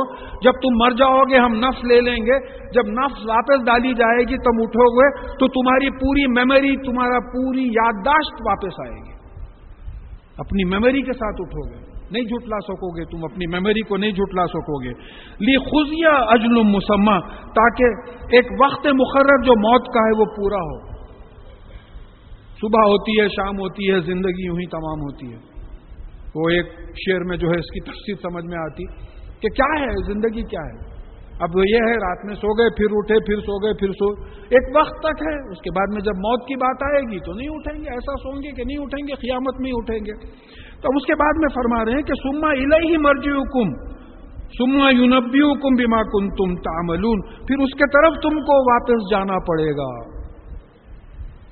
رجوع کرنا اس کے طرف، تم you will be return to ہم، تم تمام ان کے طرف واپس جاؤ گے اللہ تعالی کے پاس. وہ ینبئکم، نبی اسی سے ہے، وہ تم کو تمام چیزوں کی اطلاع دے گا. بما کنتم تعملون، جو کچھ تم کرتے تھے پورے چیزوں کی جو ہے خبر اللہ تعالیٰ دیں گے. اب کیا ڈیوائس ہے اللہ تعالیٰ کے پاس؟ ایک تو اللہ تعالیٰ کا علم ہے، بتا دیے ہر چیز کا علم، ہم کیا کیا کر رہے ہیں علم. ایک فرشتے ہیں لکھتے چلے جا رہے ہیں، سیدھے ہاتھ کا نیکیاں لکھ رہا، بائیں ہاتھ کا بدیاں لکھ رہا، لکھتے چلے جا رہے ہیں. پھر ایک میموری ہے، میموری چپ ہے. اب جو کمپیوٹر سائنسز پہ اتھارٹیز ہیں ان سے پوچھئے آپ کہ بھئی یہ کیسی میموری چپ ہے کہ 80 90 برس کی میموری ریکارڈڈ ہے، وہ چپ اتنے برین کے اندر ہے، بڑی نہیں ہو رہی ہو. مینیچرائزیشن، ٹیلی فون جب آیا تھا تو اتنا بڑا تھا، اب اتنا سا جو ہے سیل فون ہو گیا ہے. کمپیوٹر جب آیا تھا، ہم جب سروس میں تھے تو اتنے بڑے ہال میں جو ہے کمپیوٹر، وہ پورا ایکوپمنٹ رکھے تھے. جب اب جو ہے کمپیوٹر آپ کے ٹیبل پہ آ جاتا ہے، کتنے سر کے ٹیبل پہ کمپیوٹر پورا آ جاتا ہے. تو مینیچرائزیشن، چھوٹے سے چھوٹا بنا رہا ہے انسان اس وقت، مگر اتنی چھوٹی میموری نہیں بنا سکتا، اتنی فاسٹ میموری نہیں بنا سکتا. میں آپ سے بات کر رہا ہوں، مچھر کاٹا بائیں ہاتھ پہ، میں بات کرتے کرتے برین کو سگنل گیا، بائیں ہاتھ کو مچھر کاٹا، برین میں انالیسس ہوا، پہچانے اس کو، پہچان کے سیدھے ہاتھ کو انسٹرکشن ہوا کہ دیکھو مچھر ہے، مارو اس کو. ہے کوئی کمپیوٹر ایسا کرنے والا ریسیپشن اور ریسپانس کا؟ تو یہ تمام چیزیں اللہ تعالیٰ ریکارڈ کر رہے ہیں. دیکھیے میموری ایسی چیز ہے، ہمارا خواب، ہمارا پلان، ہمارا خیال، ہمارا عمل، ہر چیز اس پہ ریکارڈڈ ہے. اگر قیامت میں اللہ تعالیٰ اپنے کمپیوٹر پہ ہماری میموری چپ رکھ کے ہمارا تماشا بتا دے گا، ہمارے نواسے نواسیاں پوترے پوتروں کے، وہ تو بولیں گے واہ نانا جان کیا ہو رنگیلے تھے اپنے کالج کے زمانے میں، واہ واہ. سوچ کے دیکھیے. تو توبہ کرنا ہے، یا اللہ مٹا دیجئے یہ تمام چیزوں کو، مٹا دیجئے. خزی کا جو بدنامی، قیامت میں یہی بدنامی ہے. کیا کیا ہنگامے کرتے تھے کمرے بند کر کے. تو یہ تمام چیزیں جو ہے برین پہ ریکارڈ ہوں گی، تو اللہ تعالیٰ تمام بتا دے گا. اب یہ اور بات ہے کہ ایک حدیث میں آتا ہے کہ بعض لوگوں کو اللہ تعالیٰ بلائے گا، بلا کے بتائے گا دیکھو تم کیا کیا کرتے تھے دنیا میں بھی، میں نے تمہاری غلطیاں لوگوں سے چھپائی تھی، آج بھی میں تم کو تمہاری غلطیاں لوگوں سے چھپا رہا ہوں، جاؤ جنت میں جاؤ. اللہ تعالیٰ ہم کو ہمارے متعلقین کو اس میں شامل کر لے. ورنہ کون ہے جو بول سکتا ہے کہ بھئی میرے سے تو کوئی غلطی نہیں ہوئی، نیٹ اینڈ کلین میری لائف ہے؟ کوئی نہیں بول سکتا. ہاں، رسول اللہ صلی اللہ علیہ وسلم سے سورہ یونس کی 16ویں آیت میں بولنے لگوایا گیا کہ ان سے کہو کہ میں نے ایک زندگی تم میں گزاری ہے، کبھی دیکھے کوئی بری چیز؟ میں آپ تو ایسا نہیں بول سکتے. تو اس دن جو ہے پورا بتا دیا جائے گا. ثم وَهُوَ خَاهِرُ فَوْقَ عِبَادِهِ وَيُرْسِلُ عَلَيْكُمْ حَفَظًا، اور وہ اپنے بندوں پر پوری قدرت رکھتا ہے. قاہر، قہر، آل پاورفل، جو چاہے کر سکتا ہے ہمارے سے. عیسیٰ علیہ السلام کی دعا آ گئی تھی، یا اللہ اگر آپ چاہیں تو ان کو معاف کر دیجیے، اور اگر چاہیں تو آپ ان کو سزا دیجیے، یہ آپ کے غلام ہیں. یہ جو غلامی دیکھے ہیں ان کو سمجھ میں آ سکتی ہے بات کہ غلام کو اٹھا کے سر پھوڑ دیتا ہوں، نہیں، یس پرچیزڈ ہم. تو اس طریقے سے ہم غلام ہیں اللہ تعالیٰ کے. اللہ تعالیٰ ہر قسم کا پاور ہم پہ رکھتا، بیمار ڈال دیتا، کیا بگاڑ دیتے آپ، لنگڑا کر دیتا، ٹانگ توڑ دیتا، اندھا کر دیتا، بہرا کر دیتا، بیوقوف بنا دیتا، دیوانہ بنا دیتا، کروڑ پتی بنا دیتا، غریب بنا دیتا، بھیک کا چپا ہاتھ میں دے کے بٹھا دیتا. ہر قسم کی قدرت ہے اللہ تعالیٰ کو. یہ بات مان لینا ہے. دیکھیں ان درسوں کا مطلب ہی یہ ہوتا ہے اللہ تعالیٰ کی بڑائی مانو اور جھکو سامنے. یہ رسم کا جھکنا نہیں ہوتا ہے. یہ دل سے جھکنا ہے، اللہ تعالیٰ کی بڑائی کو ماننا ہے کہ اللہ تعالیٰ ہر چیز ہر طریقے سے جو ہے ہمارے پہ جو ہے کنٹرول رکھتا ہے، اور وہ ہمارے پر حفظہ بھیجتا ہے، یعنی حفیظ بھیجتا ہے۔ یہ کون ہے؟ یہ فرشتے ہیں۔ اب ان کے 2-3 انٹرپریٹیشنز ہو سکتے ہیں کہ ایک تو یہ ہے کہ بھئی یہ فرشتے ہیں جو فجر اور عصر کے وقت اپنی ڈیوٹی بدلتے ہیں، ہمارے اعمال نامے لکھتے ہیں، ایک یہ ہوا۔ دوسرے، اب جو لفظ حفظ ہے اس کے 2 معنی آتے ہیں، ایک معنی پروٹیکشن کے آتے ہیں، بچانے کے، ایک معنی مانیٹر کے آتے ہیں، نگران کار، دیکھنا کہ چیزیں برابر ہو رہی ہیں یا نہیں ہو رہی ہیں، قرآن سے نکلتے ہیں۔ آیت الکرسی یاد کیجئے، وَلَا يَؤُودُهُ حِفْظُهُمَا، اور یہ آسمان اور زمین کی ترجمہ کیا کرے؟ حفاظت کرنا اللہ تعالیٰ کو تھکاتا نہیں۔ حفاظت اللہ تعالیٰ کس سے کریں گے؟ اللہ تعالیٰ کا کوئی اپوزٹ فورس ہی نہیں ہے نا جس سے حفاظت کریں گے۔ اس کی نگرانی کرنا، اس کا مانیٹر کرنا اللہ تعالیٰ کو نہیں تھکاتا۔ دیکھنا کہ چیزیں جیسا ہونا چاہیے، سورج وقت پہ نکل رہا نہیں، چاند وقت پہ نکل رہا نہیں، یہ تمام اس کی نگرانی کرنا، مانیٹر کرنا، دیکھتے رہنا کیسا، جیسا ریفری ہے، امپائر ہے، دیکھ رہا کہ گیم اصول کے لحاظ سے ہو رہا ہے یا نہیں ہو رہا، غلطی ہوئی سیٹی مارا ہو، روک دیا ہو۔ تو یہاں تو کائنات میں ایسی کوئی غلطی ہو ہی نہیں سکتی۔ تو اب یہاں ایک مطلب یہ ہوتا ہے کہ فرشتے ہیں۔ اب آپ بولتے ارے بھائی مری گیا تھا میں، ایک دم جو آئی ہے موٹر سائیکل وہ اللہ ہی بچا ہے، آپ کو سمجھ میں نہیں آتا کون سی چیز کھینچی آپ کو ہٹ گئی۔ سبھی کی زندگی میں ایسی چیزیں ہوتی ہیں۔ ایک چیز یہ ہوتی ہے، پھر اور ایک مطلب یہ ہوتا ہے کہ اللہ تعالیٰ نے ہماری تقدیر لکھ دی ہے۔ اب یہ فرشتے ہماری تقدیر کو مانیٹر کرتے رہتے ہیں کہ جو تقدیر میں لکھا ہوا ہے وہ ہو رہا یا نہیں ہو رہا۔ اس کو یہاں مرنا تھا، یہ چورستے پہ بامبے بیکری کے سامنے کے چورستے پہ مرنا تھا، تو پورا انتظام ہو گیا، ٹریفک رکی، وہاں رکا، انہیں نکلا ادھر سے، ایک دم گاڑی رانگ سائڈ آئی، ماری ختم ہو گئی۔ انہیں اور تھوڑی دیر یہاں رک جاتا تو نہیں مرتا تھا۔ بھائی کوانٹم فزکس کا ایک اصول ہے کہ for an event to take place in the universe, the whole universe cooperates. یہ کائنات، کسی حادثے کے ہونے کے لیے ساری کائنات جو ہے ایک دوسرے سے کوآپریٹ کرتی ہے کہ وہ حادثہ ہونا۔ یہ ہے تقدیر، یہ ہے وحدانیت، یہ ہے ایک اللہ۔ اگر اللہ سے ہٹ کے اور کوئی ہوتا خدا تو پھر یہ یونیفارمٹی اور یہ سسٹم کا کوآرڈینیشن کیسا ہو سکتا؟ تو یہ تمام بتایا جائے گا۔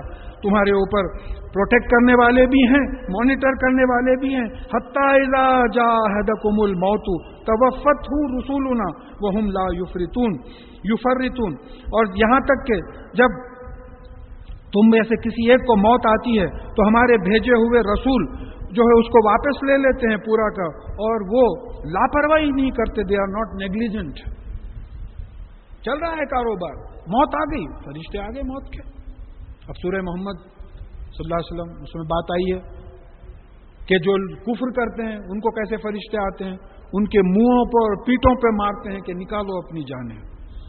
سورہ نحل میں آیا کہ جو مومن ہیں ان کے پاس کیسے فرشتے آتے ہیں، کہتے ہیں السلام علیکم، تم پہ سلامتی ہو، اور بڑی سلیقے سے، بڑی اچھی طریقے سے جو ہے ان کا روح لے کے چلے جاتے ہیں۔ تو یہ اللہ تعالیٰ کے فرشتے آتے ہیں، نہیں معلوم کب آتے ہیں۔ کسی کا انتقال ہوا، ایئر کنڈیشن روم تھا، چوطرف سے دروازے بند تھے، انتقال ہو گیا۔ میں بولا حضرت دروازے بند، کھڑکیاں بند، کہاں سے آئے ملک الموت؟ تو معلوم ہوا کہ میٹیریل آبسٹرکشن کوئی ضرورت ہی نہیں ہے موت کے لیے۔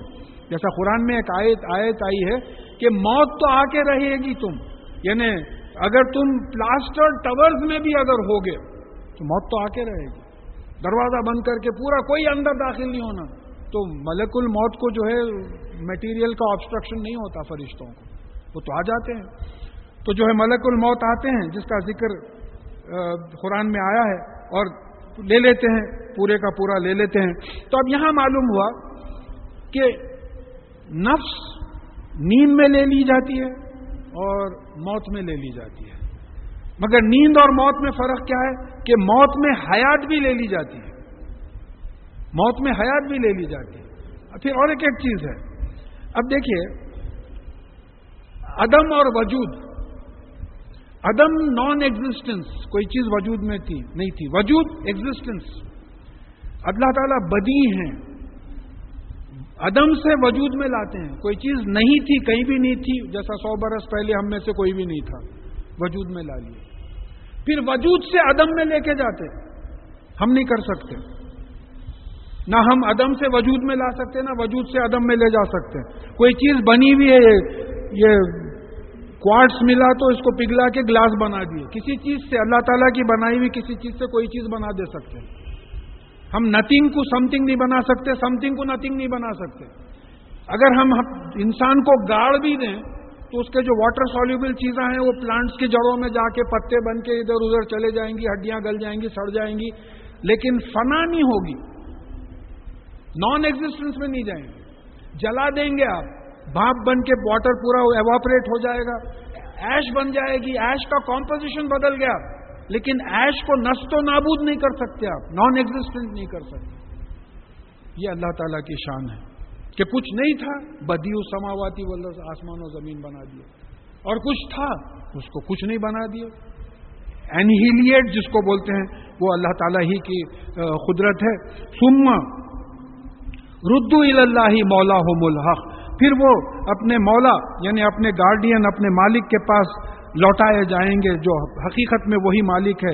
اعلی لہ الحکم، کیا اسی کا حکم نہیں ہے، کوئی اسی کا فیصلہ نہیں ہے؟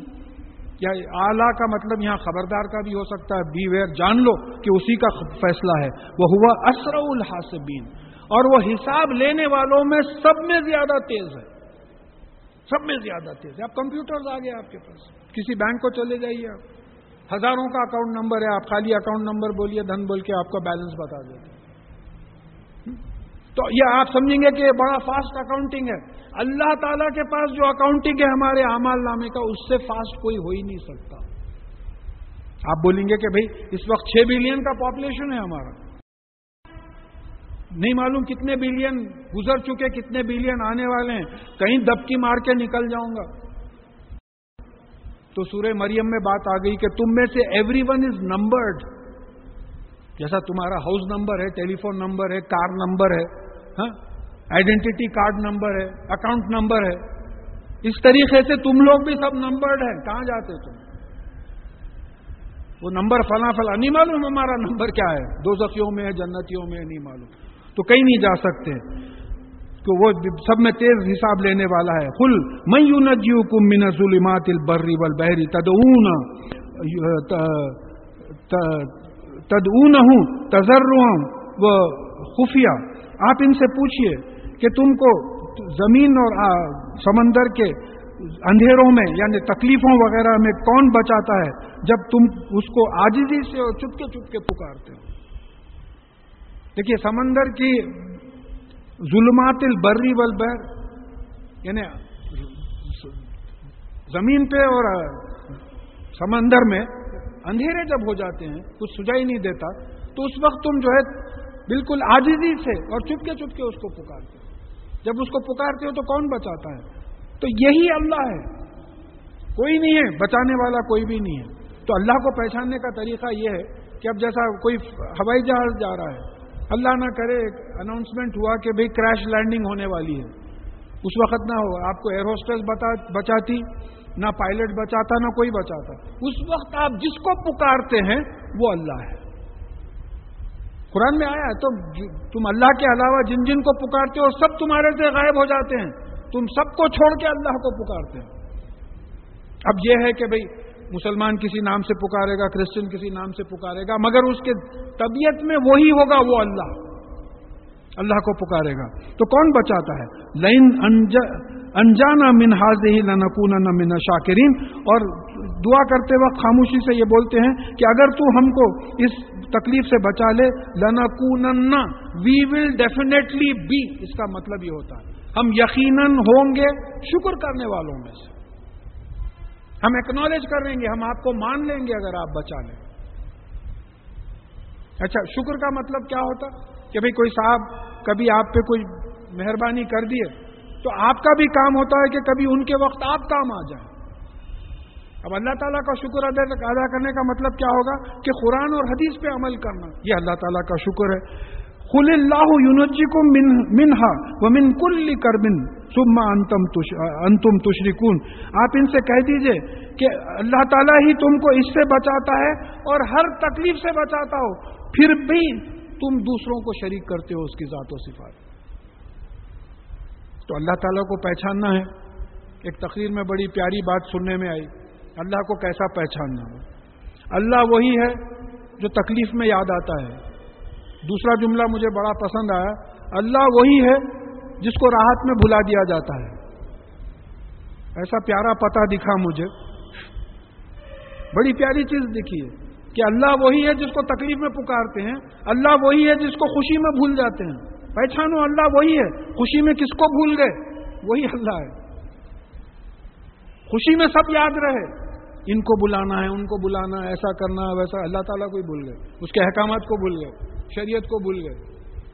تو یہاں یہ بات آ رہی ہے کہ اللہ تعالیٰ کو پہچانو کہ اللہ تعالیٰ وہی ہے جو تم کو اس تکلیف سے بھی بچاتا ہے، تمام تکلیفوں سے بچاتا ہے، اس کے باوجود تم شرک کرتے ہو۔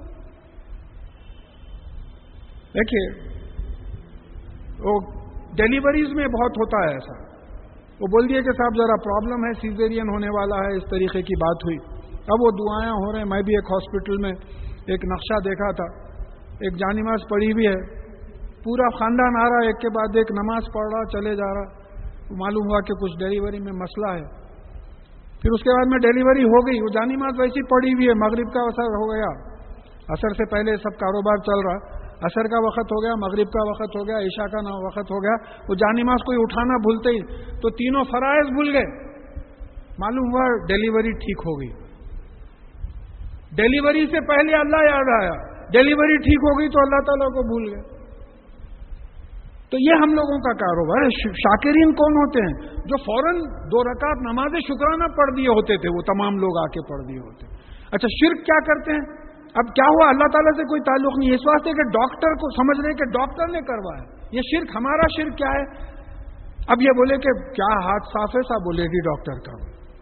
دیکھیے آپ بولے اتنی پریشانی تھی، ایسا ہو گیا کو پتہ بھی نہیں چلا، تو بچایا اللہ تعالیٰ، کریڈٹ گیا ڈاکٹر کو۔ دا ڈاکٹر ہی، اللہ تعالیٰ heals and the doctor gets the fees, یہ پرانا پروورب ہے۔ تو اس طریقے کی بات ہو گئی۔ تو یہاں یہ بات ہے کہ جیسے ہی کامیابی ہو جاتی ہے اللہ تعالیٰ کو بھول جاتے ہیں۔ قل ہوا قادر علی ان یبعث علیکم عذابا من فوقکم او من تحت ارجلکم او یلبسکم شیئا ویذوق بعضکم بعضا بعض۔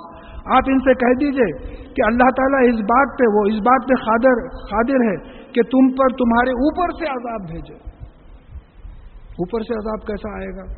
بارش ہوگی، سنو فال ہوگا، ایسے عذاب آ سکتے ہیں، گرمی بڑھ جائے گی بہت۔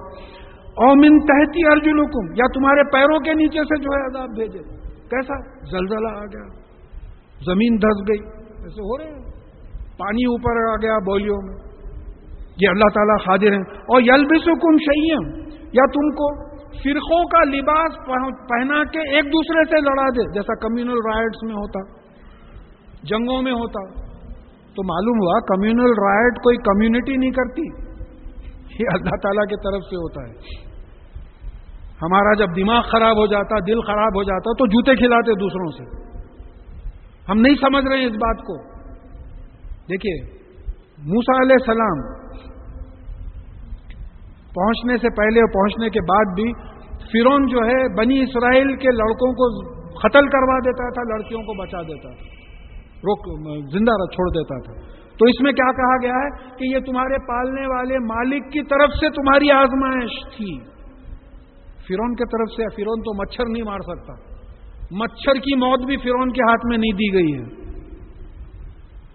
تو یہاں صاف بات آ رہی ہے، اور یلبسکم شیعا، یا تم کو فرقوں کا لباس پہنا دے، وَيُذِيقُ بَعْضَكُمْ بَأْسًا بَعْضٍ، اور تم کو ایک دوسرے کی لڑائی کا مزہ چکھا دے۔ ایسا نہیں سدھرتے تو دوسروں سے پٹاتے ہیں، کئی طریقے سے کر سکتے، طوفان لا سکتے، زلزلے لا سکتے، لوگوں سے پٹا دے سکتے، اندر کمزوری کر دے سکتے، دل بٹھا دے سکتے، دماغ دیوانہ کر دے سکتے۔ اللہ تعالیٰ کو مان لو کہ ان اللہ علی کل شیء قدیر، اور ہر قسم کی طاقت رکھتا ہے۔ انظر کیف نصرف الآیات لعلہم یفقہون، اور آپ دیکھیں کہ کس طریقے سے ہم اپنی آیتیں دہراتے ہیں تاکہ وہ سمجھ سکیں۔ فقہ سمجھنے کی بات ہے، سمجھ سکیں. کیا سمجھ سکیں؟ کہ تکلیف اور راحت بھی جو ہے اللہ تعالیٰ کی طرف سے ہے. وَكَذَّبَ بِهِ قَوْمُكَ، اور آپ کی قوم نے اس کو جھٹلا دیا ہے، اس قرآن کو جھٹلا دیا. وَهُوَ الْحَقُّ، حالانکہ وہ حق ہے. قُلْ لَسْتُ عَلَيْكُمْ بِوَكِيلٍ، آپ کہہ دیجئے کہ میں تم پر کوئی وکیل نہیں ہوں. وکیل کا مطلب کیا ہوتا؟ جس پہ بھروسہ کیا جاتا، توکل. آپ ایک وکیل صاحب کو جو ہے اپنا پورا کاروبار دے دیا، دیکھے بولے صاحب آپ پہ بھروسہ ہے، آپ ہمارے وکیل ہیں، آپ ہمارا کیس لڑیے. تو وکیل اسماء الحسنی میں اللہ تعالیٰ وکیل ہیں، اللہ تعالیٰ پہ بھروسہ کرنا ہے. تو رسول اللہ صلی اللہ علیہ وسلم کارساز نہیں ہیں، کام بنانے والے نہیں ہیں، تمہارے بیہاف پہ کام کرنے والے نہیں ہیں. تو آپ اعلان کر دیجئے لِكُلِّ نَبَأٍ مُسْتَقَرٌ، یہ بڑی خاص آیت. ہر خبر کا ایک وقت اور جگہ مقرر ہے. مستخر کس کو بولتے ہیں؟ جس کی جگہ اور وقت مقرر ہے. ہر خبر کی ایک جگہ اور وقت مقرر ہے. دیکھیے خبر کب آتی؟ حادثہ ہونے کے بعد. بھئی ایک بس اور کار کی ٹکر 4 بجے ہونے والی ہے، بولیں گے دیوانے ہو گئے نا، 4 بجے ہونے والی ہے، ایسا کیسا معلوم؟ آپ بولے نہیں کل 4 بجے ہوئی تھی. تو کوئی حادثہ ہوتا ہے تو خبر نکلتی ہے اس سے. تو ہر خبر کا وقت اور جگہ مقرر ہے. یعنی مطلب یہ ہے کہ ہر حادثہ مقرر ہے. سورہ قمر میں بات آئی ہے کل امر مستخر، یہی بات آ رہی ہے کہ ہر معاملے کی جگہ اور وقت مقرر ہے. ہر معاملے کی جگہ اور وقت مقرر ہے. کون سی چیز کب ہونے والی مقرر ہے. وہ حادثہ جب وہاں ہوتا تو اس کی خبر نکلتی، وہ بھی مقرر ہے. خلق کل شیء فقدرہ تقدیرا، اس نے ہر چیز پیدا کی اور پھر ہر ایک چیز کی تقدیر لکھ دی، مقدر کر دی تقدیر. اور پھر سورہ حدید کی 22ویں 23ویں آیت میں آیا کہ اس زمین میں اور تمہارے نفوس میں کوئی مصیبت نہیں آتی، بلکہ جو ہے یہ پہلے سے لکھ دی جاتی ہے اللہ تعالیٰ کی اجازت سے. یہ اس لیے بتایا جا رہا ہے کہ تم اپنی ناکامیوں پہ غمگین نہ ہو اور کامیابیوں پہ خوش نہ ہو کہ ہر چیز پہلے سے لکھ دی گئی. ہر خبر کا جو ہے وقت تو کائے کی پریشانی ہے. جو مومن ہوتا ہے اس کو کائے کی پریشانی ہے. لا خوف علیہم ولا هم یحزنون. اللہ تعالیٰ ایسا ایمان دے دے. وسوف تعلمون، اور تم ان قریب جان لو گے. وَإِذَا رَأَيْتَ الَّذِينَ يَخُوضُونَ فِي آيَاتِنَا فَأَعْرِضْ عَنْهُمْ حَتَّى يَخُوضُوا فِي حَدِيثٍ غَيْرِهِ. اور جب تم لوگوں کو دیکھو کہ ہماری آیتوں کے بارے میں، قرآن کی آیتیں یا معجزے یا ہماری نشانیوں کے بارے میں بیکار بکواس کر رہے ہوں، بے حرمتی کی باتیں، بے عزتی کی باتیں کر رہے ہیں، تو ان سے انجان ہو جاؤ یہاں تک کہ وہ کسی اور بات میں جو ہے مشغول نہ ہو جائے. قرآن کا مذاق اڑایا جا رہا ہے نا حضرت. آپ کے قرآن میں داڑھی کی لینتھ لکھی ہے، پیجامہ کا اتنا لمبا پیجامہ پہنے، آپ تو ذرا چھوٹا پہننا تھا. مذاق ہو رہے ہیں، مولوی ملا اٹے اس قسم کی باتیں ہو رہی. عشاء کی اذان ہو رہی، نماز کو کوئی نہیں جاتا، یہ سمجھ رہے ہیں کہ بڑا دین کا کام کر رہے ہیں، ہمارے علماء کو گالیاں دے رہے ہیں. بھائی جس کی جتنی سمجھ ہے وہ اتنا کام کر رہا ہے، جس کا جو فیلڈ ہے اس میں وہ کام کر رہا ہے. تو یہاں یہ بات سمجھنا ہے کہ جہاں قرآن کا مذاق اڑایا جاتا ہے وہاں انجان ہو جاؤ. یا معجزوں کا، بعض لوگ بولتے کیسا حضرت یہ چھو منتر کے معجزے سنا ہوں میں اس لیے ریپیٹ کر رہا ہوں. کیا بات بھائی آپ نہیں مانتے ہوں گے. ان اللہ علی کل شیء قدیر، اللہ تعالیٰ ہر چیز پہ قدرت رکھتا ہے. میں اور آپ خود قانون کے قدرت کے قانون کے خلاف نہیں جا سکتے ہیں. اللہ تعالیٰ چاہے تو جب چاہے جب جاتا ہے، اس کو کوئی چیز روک نہیں سکتی. تو ایسے مذاق تو انجان ہو جاؤ، ان سے ہٹ جاؤ جب تک کہ وہ دوسری بات میں نہ لگ جائیں. وَإِمَّا يُنْسِيَنَّكَ الشَّيْطَانُ فَلَا تَقْعُدْ بَعْدَ الذِّكْرَىٰ مَعَ الْقَوْمِ الظَّالِمِينَ. اور اگر شیطان تم کو یہ بات بھلا دے تو یاد آنے کے بعد ایسی ظالم قوم کے ساتھ، نا انصاف قوم کے ساتھ مت بیٹھو. یہ دیکھیے یہاں ذکر کے معنی سمجھا دیے گئے. ذکر اپوزٹ ہے بھلا دینے کا. يُنْسِيَنَّكَ الشَّيْطَانُ، اگر شیطان تم کو بھلا دے، بھلا دینے کا اپوزٹ کیا ہے؟ فَلَا تَقْعُدْ بَعْدَ الذِّكْرَىٰ، یاد آنا. تو ذکر کا مطلب کیا ہے کہ کوئی جیسا بھلا دینا، ذہن سے بات نکل جانا. ذکر ذہن میں بات رہنا، اللہ کا ذکر ہمیشہ اللہ تعالی ذہن میں رہنا. دیکھیے یہ مومن کی دیکھیے بات آئی ہے کہ جنتی جب جنت میں جائیں گے تو ان کو کسی چیز کا غم نہیں ہوگا، ان لمحوں کا غم ہوگا جو اللہ کے ذکر سے ہٹ کے گزر گئے. کوشش ہوگی کہ کاش کہ ہم وہ لمحے بھی اللہ تعالیٰ کے ذکر میں گزارتے. تو مطلب یہ ہوا کہ راؤنڈ دی کلاک ہمارے ذہن پہ اللہ تعالیٰ طاری رہنا، سب کانشیس پہ اللہ تعالیٰ طاری رہنا. اور اس کا ایک ذکر، نماز بھی میری ذکر کے لیے قائم کرو، اس کا فارمل طریقہ ہے. اس وقت ہم اور کچھ چیز نہیں کرتے، صرف ذکر کرتے. جب قرآن پڑھتے تو اور کوئی چیز نہیں کرتے، صرف ذکر کرتے. اب اس وقت بھی جو ہے اللہ تعالیٰ کا ذکر کر رہے ہیں. تو اگر شیطان بلا دے تو جو ہے جب یاد آنے کے بعد اس وہاں بیٹھو. ما علی الذین یتقون من حسابہم من شیء، وہ لوگ جو تقویٰ کرتے ہیں، اللہ تعالیٰ سے ڈر کے گناہوں سے بچتے ہیں، ان کے حساب میں سے ان کو کوئی چیز نہیں دی جائے گی، وہ جو مذاق اڑا رہے ہیں. ولیکن ذکر لعلہم یتقون، لیکن یہ یاد دہانی ہے، یہ ریمائنڈر ہے تاکہ تم جو ہے اللہ سے ڈر کے احتیاط کرو اور ایسے لوگوں کی کمپنی کو اوائڈ کرو. وَذَرِ الَّذِينَ اتَّخَذُوا دِينَهُمْ لَعِبًا وَلَهْوًا وَغَرَّتْهُمُ الْحَيَاةُ الدُّنْيَا، اور ایسے لوگوں کو چھوڑ دو جنہوں نے اپنے دین کو کھیل تماشا بنا لیا ہے اور ان کو دنیا کی زندگی نے دھوکے میں ڈال دیا. اس کے دو انٹرپریٹیشنز آئے ہیں. ایک انٹرپریٹیشن ہے کہ دین کو کھیل تماشا بنا لینا، یعنی ناچ گانا ہو رہا، ہم سمجھ رہے ہیں کہ دین یہی ہے. یہ ہر قوم میں ہو رہا ہے. یہ سمجھ رہے ہیں کہ دین ہے، ناچ گانا ہو رہا، ہنگامہ ہو رہا ہے، لائٹر لگا رہے ہیں، بول رہے ہیں کہ بھئی دین ہے، اللہ کے نام پہ پیسے خرچ رہے. یہ ایک طریقہ ہوا. دوسرے اگر گہرائی میں جائے، جس پہ جو ہے میرا بھی اپنا ذاتی خیال یہ ہے کہ یہ معنی اس طریقے نکلتے ہیں کہ دینہم کا مطلب یہ ہوتا ہے، دین کا مطلب جینے کا قانون، دین اسلام یعنی سلامتی سے جینے کا قانون. یعنی انہوں نے اپنے جینے کا طریقہ ہی کھیل تماشا بنا لیا ہے. کیسا بنا لیا ہے؟ صبح اٹھے ٹی وی کھول لیے، اب وہ ناچ گانے کے وہ فلانا چینل دیکھ لے رہے، پورا دن گزرا، دفتر کو گئے، ہنسی مذاق ہوا، شام کو آئے، کلب کو گئے، کچھ پتے کھیل لیے، کچھ جوا کھیل لیے، پھر آئے، پھر ٹی وی دیکھ لیے، بعض وقت ٹی وی آن ہے ویسی سو گئے. کوئی نماز، روزہ، زکوٰۃ، حج، کوئی اس کا کوئی ذہن ہی نہیں ہے. تو انہوں نے اپنے جینے کے طریقے کو کھیل تماشا بنا لیا ہے، کیونکہ ان کو دنیا کی زندگی نے دھوکے میں ڈال رکھا ہے. یہ سمجھ رہے ہیں کہ یہی دنیا کی زندگی ہے، اس کے بعد نہیں جانا ہے. حالانکہ یہ دنیا کی زندگی جنت کی آزمائش کے لیے ہے. یہاں جو کامیاب ہوگا وہ جو ہے وہاں کامیاب ہوگا. تو کامیاب کا مطلب یہاں جو قرآن اور حدیث پہ چلے گا. تو ہم اپنے جینے کے طریقوں کو قرآن اور حدیث کے طریقے پہ ڈھال لیں، یہ کھیل تماشے پہ نہ لیں. وذکر بھی، ان کو بھی مت چھوڑیے، ان کو بھی یاد دلاتے رہیے، نصیحت کرتے رہیے. ان تبصل نفس بما کسبت، ایسا نہ ہو کہ کوئی شخص اپنی گناہ کی کمائی کی وجہ سے تباہ ہو جائے. آپ ایسا مت کیجئے خالی نیک لوگوں کو سمجھا رہے، برے لوگوں کو چھوڑ دے رہے. نہیں، ان کو بھی سمجھائیے، ان کو بھی کوشش کیجئے سمجھانے کی کہ ایسا نہ ہو کہ جو اپنی کمائی کی وجہ سے تباہ. لیس لہا من دون اللہ ولی ولا شفیع، اور ایسے انسان کے لیے، ایسے نفس کے لیے اللہ کے سوا نہ کوئی دوست و مددگار ہے، نہ کوئی شفاعت ریکمینڈ کرنے والا ہے. وَإِن تَعْدَلْ كُلَّ عَدْلٍ لَا يُؤْخَذَ مِنْهَا، اور اگر وہ ہر چیز کا بھی بدلہ دے کے گناہوں سے چھوٹنا چاہے تو وہ بدلہ قبول نہیں کیا جائے گا. اولئک الذین ابسلوا بما کسبوا، یہی وہ لوگ ہیں جو اپنی کمائی کی وجہ سے جو ہے تباہ ہو گئے، برباد ہو گئے. یہ تباہی کیا تھی ان کی کمائی کیا تھی کہ یہ کھیل تماشا، زندگی پوری کبھی نہ نماز پڑھے، نہ روزہ رکھے، نہ قرآن پڑھے، کچھ نہیں.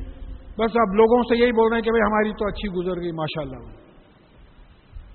تو یہ کھیل اب یعنی ہمارے اپنے جینے کے طریقے کو انٹرٹینمنٹ بنا لیا، انجوائمنٹ بنا لیا. کیا انجوائے کرتے تھے صاحب ہم لوگ، کیا انجوائے کرتے تھے، بس کبھی ذکر نہیں. اب کوئی اگر اللہ کا ذکر بھی چھوڑے تو بولے آ گئے، ابھی نہیں شروع ہو گئے. اس قسم کی کیفیت ہوتی تھی. تو بول رہے ہیں کہ اولئک الذین ابسلوا بما کسبوا، یہی وہ لوگ، دیکھیے اولئک اور الذین مطلب یہ ہو رہا کہ یہی وہ لوگ ہیں جو اپنی کمائی کی وجہ سے تباہ ہو گئے. یہ کھیل تماشے میں جو پڑے رہے، قرآن اور حدیث کو جو ہے بھول گئے، تو یہی تباہ ہوئے، اپنی کمائی کی وجہ سے تباہ ہو گئے. لہم شراب من حمیم وعذاب علیم بما کانوا یکفرون، اور ان کے لیے پینے کے لیے گرم پانی ہے. دیکھیے یہاں شراب کا لفظ ہے. شراب اینی ڈرنک، خمر کا لفظ جو ہے شراب کے لیے، ہم جس کو شراب بولتے ہیں عربی میں شراب کسی بھی پینے کی چیز کو بولتے ہیں. تو بعض لوگ بحث کرتے صاحب قرآن میں کہاں ہے شراب حرام ہے بول کے؟ تو شراب کا لفظ عربی میں کوئی بھی پینے کی چیز کے لیے آیا، اور حرام کا لفظ کہاں ہے؟ اجتناب کرو، حجی دور رہو، قریب بھی مت جاؤ بول کے آیا. تو اینی ڈرنک، تو ان کو جو ہے پینے کے لیے گرم حمام اسی سے ہے، ان کو پینے کے لیے گرم پانی دیا جائے گا اور تکلیف دہ عذاب ہوگا، کیونکہ یہ کفر کرتے تھے. قرآن اور حدیث کی زندگی پہ چلنے کے بجائے دوسرے جو ہے کھیل کود میں تماشوں میں جو ہے اپنے آپ کو لگائے رکھے تھے. یہاں آج روک دیں گے ہم انشاءاللہ.